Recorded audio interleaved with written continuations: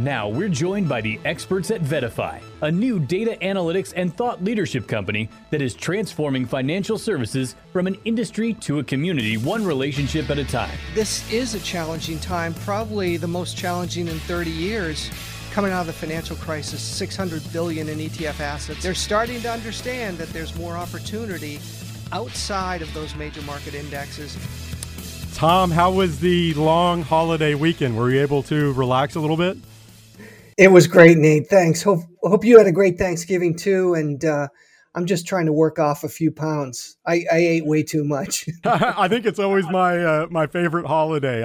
It's like forced relaxation for me, right? You have good food, football, family, and friends. I think for me, it's good just to shut down a little bit. But glad to hear you had a nice holiday.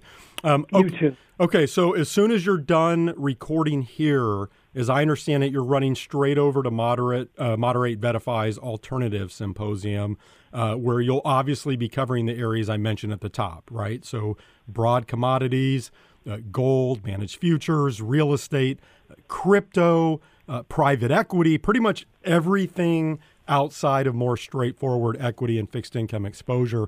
And so we thought this would be a good topic for us to cover this week. And I guess before we get into our conversation, this symposium will be over by the time most people listen to this, but a replay will be available online. And so do you want to just give us a quick preview here? Like, why are you focusing on alts now, and what are you hoping advisors will get out of this? Well, Nate, you did a great job in the intro, kind of talking about what's happened in the last couple of years in equity markets and the fixed income markets. It's been tough for investors. It's been tough for advisors. Having a couple years where you're having negative returns in the bond market, that just hasn't happened in almost 4 decades. We've also seen a lot of people moving away from the traditional 60-40, as you pointed out. A lot of people have raised cash. You look at areas like JP Morgan Asset Management, Morgan Stanley. They've disclosed recently that they have 25 to 30% cash for their managed clients. That money eventually has to go somewhere. And more investors are looking for non-correlated assets to kind of smooth out those bumps. Advisors, as you know, we're surveying them all the time. 6 months ago, their biggest fear was inflation. Today, their biggest fear is market volatility, valuations, that type of thing. So we thought it was a great time at the end of the year where advisors are thinking about 2024 allocation, sitting down with clients, setting goals, what's most important, and we're seeing more and more interest in alternative strategies. You also mentioned alternative income, kind of those covered call strategies. It seems like every issuer out there now is putting up some of these covered call strategies for alternative income for all the right reasons, because if rates are lower a year from now, it's nice to be able to have a steady stream of income that's outside of something that's controlled by the Fed, right? Okay, so no, I think that's a great preview, but let me ask you this, because as I thought about our conversation today, I thought a good way to maybe set this up would be like this. So bear with me. You and I know that a popular refrain over the past decade plus is how ETFs have democratized access to institutional caliber strategies, right? I know I've said that numerous times on this podcast. I'm assuming you've said that plenty of times in a variety of settings. And so the question I have is this actually a good thing? Because you and I also know a diversified stock and bond portfolio is difficult to beat over the long run. And in general, I would say many of the alternative ETFs that have come to market have had a pretty tough go of it. And look, I know the market environment has been challenging for a lot of these strategies, right? It's been large cap U.S. stocks and not much else for a long period of time. But again, going back to my example at the top, you take an ETF like DBMF, the Managed Futures ETF, or PDBC, which is the Invesco Commodity Strategy ETF. I was looking this morning. Those things are trailing the S&P 500 by around 25 points this year, 25 points.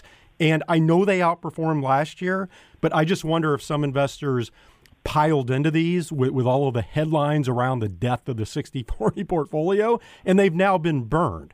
And so again, Tom, just to get us into the conversation here, is this democratization of non-traditional assets and strategies really a good thing for investors? Well, you're sounding like Jack Bogle a little bit here, Nate. I mean, are these tools too sharp? Is somebody going to cut themselves? I mean, look, if we set the stage and look at the traditional 60-40, we know that it works over time, but if you stick with it and you've got the discipline to stick with it, and if you're an investor and you're trying to grow your portfolio over time, yeah, even going through the last couple of years, it works in the long run. So that's one investor who maybe doesn't have a lot of time or knowledge, but knows that if you just stick with that strategy, that's great. Then you go on to the other side where, look, there are non-correlated opportunities that have their own trends. We know from surveying advisors, almost 2/3 of advisors have some type of tactical strategy that they implement for their clients. And we know most advisors did something to move away from the 60-40 over the last couple of years. And maybe if it was just putting some on the sidelines in cash, they did well for their clients.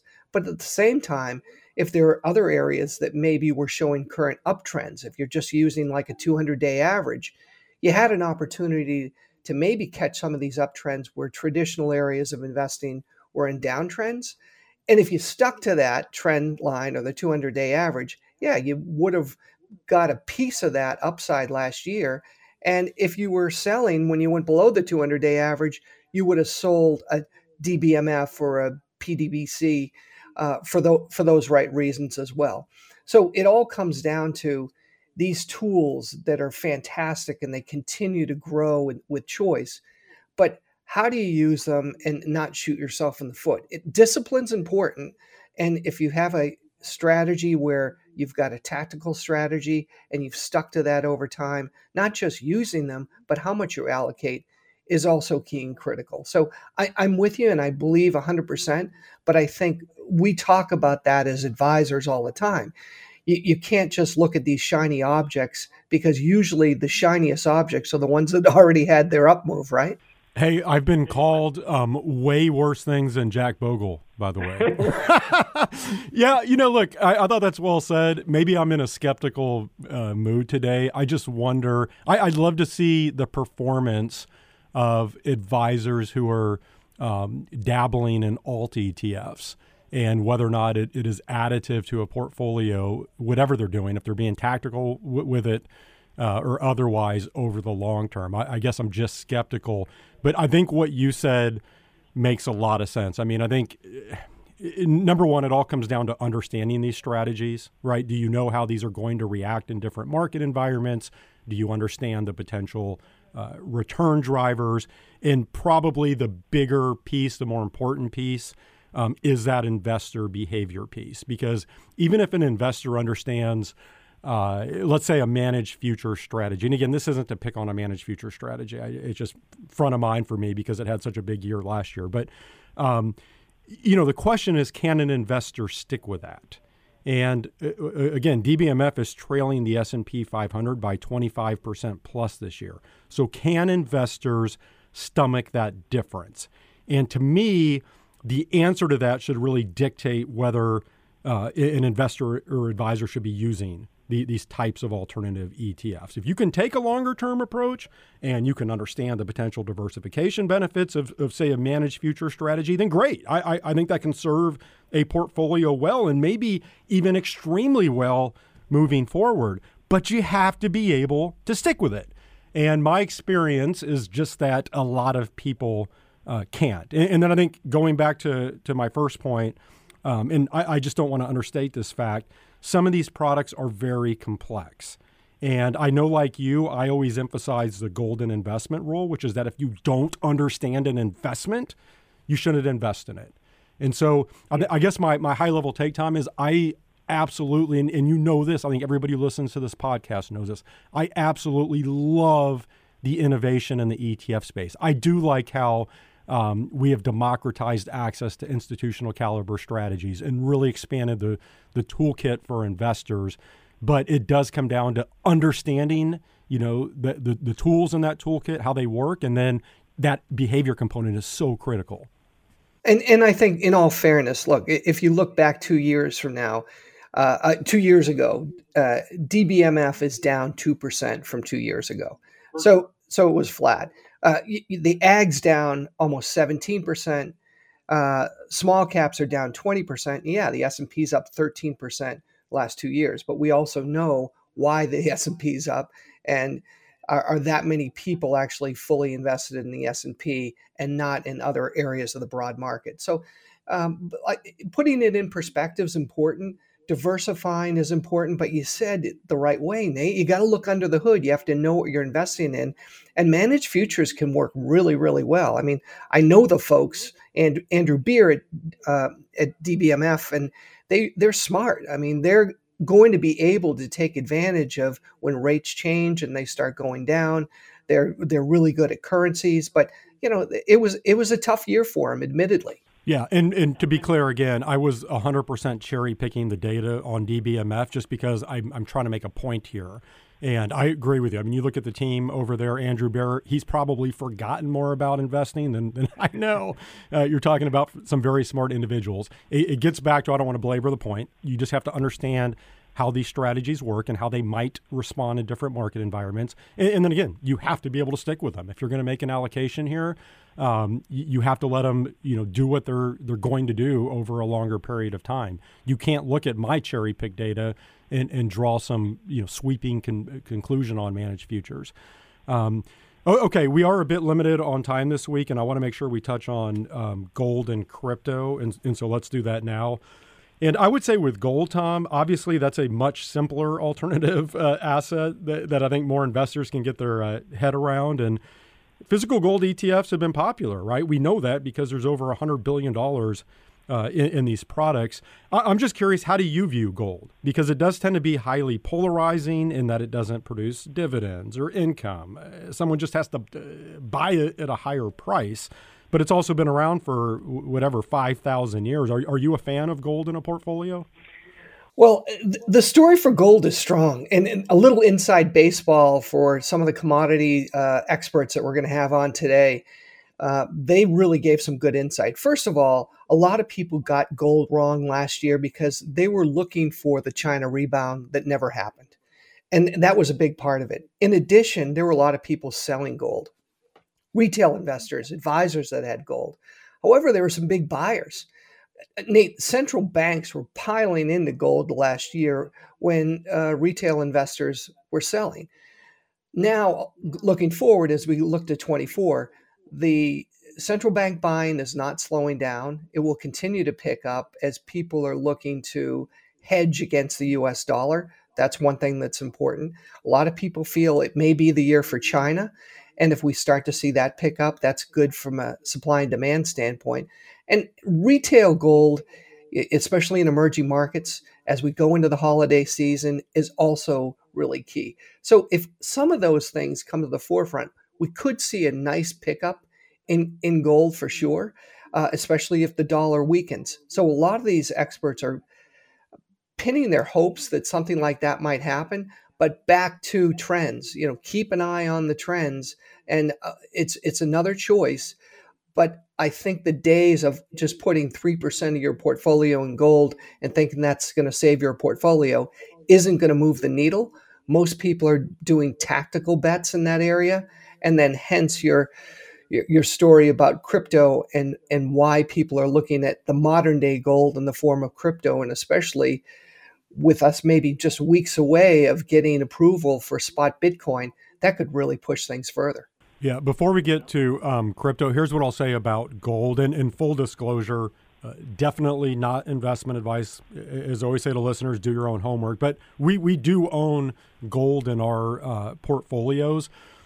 I personally like the diversification benefits. I always say gold marches to the beat of its own drummer.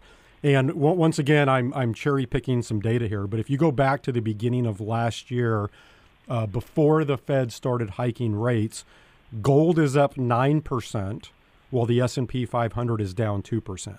And so I do think that's a pretty good example of how gold can operate. But again, from our standpoint, we have to be able to explain to clients why we own gold. We have to explain, look, this is something that, that doesn't produce dividends or income. Price has to go up. And they have to understand gold isn't going to perform like the S&P 500. But if we look historically, because it tends to be uncorrelated, it can offer some benefits as part of a globally diversified portfolio. Just high level, that's how I view gold. But yeah, and that's completely responsible, Nate. I mean, look, for your clients, I think sitting down and explaining that to them, and it's done what it's supposed to do. And then the last couple of years, when equities and fixed income were challenged, it hung in there pretty well. Yeah, exactly. And I think part of it, and this gets into the discussion around spot Bitcoin ETFs or crypto. I think a lot of that, when you get into alternative assets, it comes down to position sizing, in that you don't want to load up the truck here, right? You have to have enough that you can move the needle, but not so much that it's going to, or it could really destroy your portfolio if things go sideways. And then I think discipline rebalancing is absolutely critical, especially in higher vol strategies. And so let's talk a little bit about what you called, modern day gold or digital gold and Bitcoin, and we can fold in other cryptos as well. But I mean, as I'm looking at your agenda here, Tom, for the Alternative Symposium, I see an investing in cryptocurrency strategy session with Dave Lavelle over at Grayscale, Matt Hogan at Bitwise. I see another session on does the future belong to crypto, with looks like Simeon Hyman over at ProShares and someone from Galaxy. I guess same question here with gold. I mean, are you a fan of allocating to crypto as part of a diversified portfolio? Is it still too early? Where's your head at? And we can stick to just Bitcoin if you want for simplicity. Right. So personally, don't follow me. I felt like I got in early. I just diversified some money, put it over into Coinbase, really enjoyed watching it go up. And then I watch it go down all the way to the bottom. And now it's come back a little bit. So once in a while, I look on my app on my phone, but I'm not banking on that. But what we really need to talk about are individual investors and advisors and how comfortable they feel investing in cryptocurrency. We do that annual survey with Bitwise, and we're about to do the 5th annual survey just in a couple weeks. But last year, only 29% of advisors felt that they could comfortably provide an allocation for clients, meaning that they didn't have either the tools or the platform that they could invest in cryptocurrency for their clients. Most feel that if we do get approval of a spot Bitcoin ETF in a variety of different issuers, that now more and more advisors are going to allocate for their clients, and they're going to feel comfortable doing so. And boy, this rebound that we've seen in cryptocurrency as well has also helped fuel some interest as we're going into the new year. Yeah, I think I'll be a little bit of a broken record here. And I actually said this on another podcast yesterday. But if you go back to when Bitcoin first debuted, which was, 2009, if you had owned a small allocation, that would have offered some meaningful diversification benefits to a portfolio. Again, assuming you did two things. Number one, you sized your position accordingly. You didn't overdo it. And two, you rebalanced in a very disciplined manner, right? If you did those two things, Bitcoin was additive. Now, I think we also have to be fair and say 14 years or whatever we're at, that's a pretty small sample size. And so, I don't know that we can draw broad conclusions moving forward about whether Bitcoin will be additive to a portfolio. But, I think for the right investor, if you think about Bitcoin as digital gold or modern day gold, it can make sense, but definitely not for everyone. And I'm going to be fascinated, Tom, when a spot Bitcoin ETF does finally roll out, just to see what, we know there's going to be demand there and there's going to be adoption. I'm fascinated to see the types of advisors adding it to a portfolio. Is it going to be people operating on a more tactical level? Is it going to be, long-term buy and hold investors that put a 5% allocation to a spot Bitcoin ETF in a portfolio as opposed to, say, owning physical gold? Just how the spot Bitcoin ETF is used by advisors is going to be fascinating to me. Yeah, and Nate, I think you're hitting on the important thing of Alternatives, they tend to be non-correlated, and you can smooth out portfolios by having them, and also how you use them is kind of key and critical. Don't get caught up in the emotions. If you're going to allocate for the long term, stick to that allocation. Don't all of a sudden throw a lot more in after it's already had its move. Buy on dips or use long-term trend lines. I mean, I'm just a big proponent. When I started ETF Trends in 2005, it was all about putting a 200-day average on every ETF I could see and identifying what's coming off the bottom, what's going below its trend line, where the momentum is. And today, with all the different choices, there's a lot to choose from, but you have to have that discipline and stick to it. Yeah, and that is what is beneficial about trend following. Is I think it forces that discipline, assuming you actually follow the trends. And if you look historically, trends are not going to work on every single asset class, but many of them, especially asset classes that are much more high vol, like say Bitcoin or gold, I think it can work very effectively. But Tom, great chat as always. Best of luck with the symposium today. I know you're running over there now. Thank you for joining me. Yeah, thanks so much, Nate, and enjoy the holidays. That was Tom Lydon, Vice Chairman of VettaFi.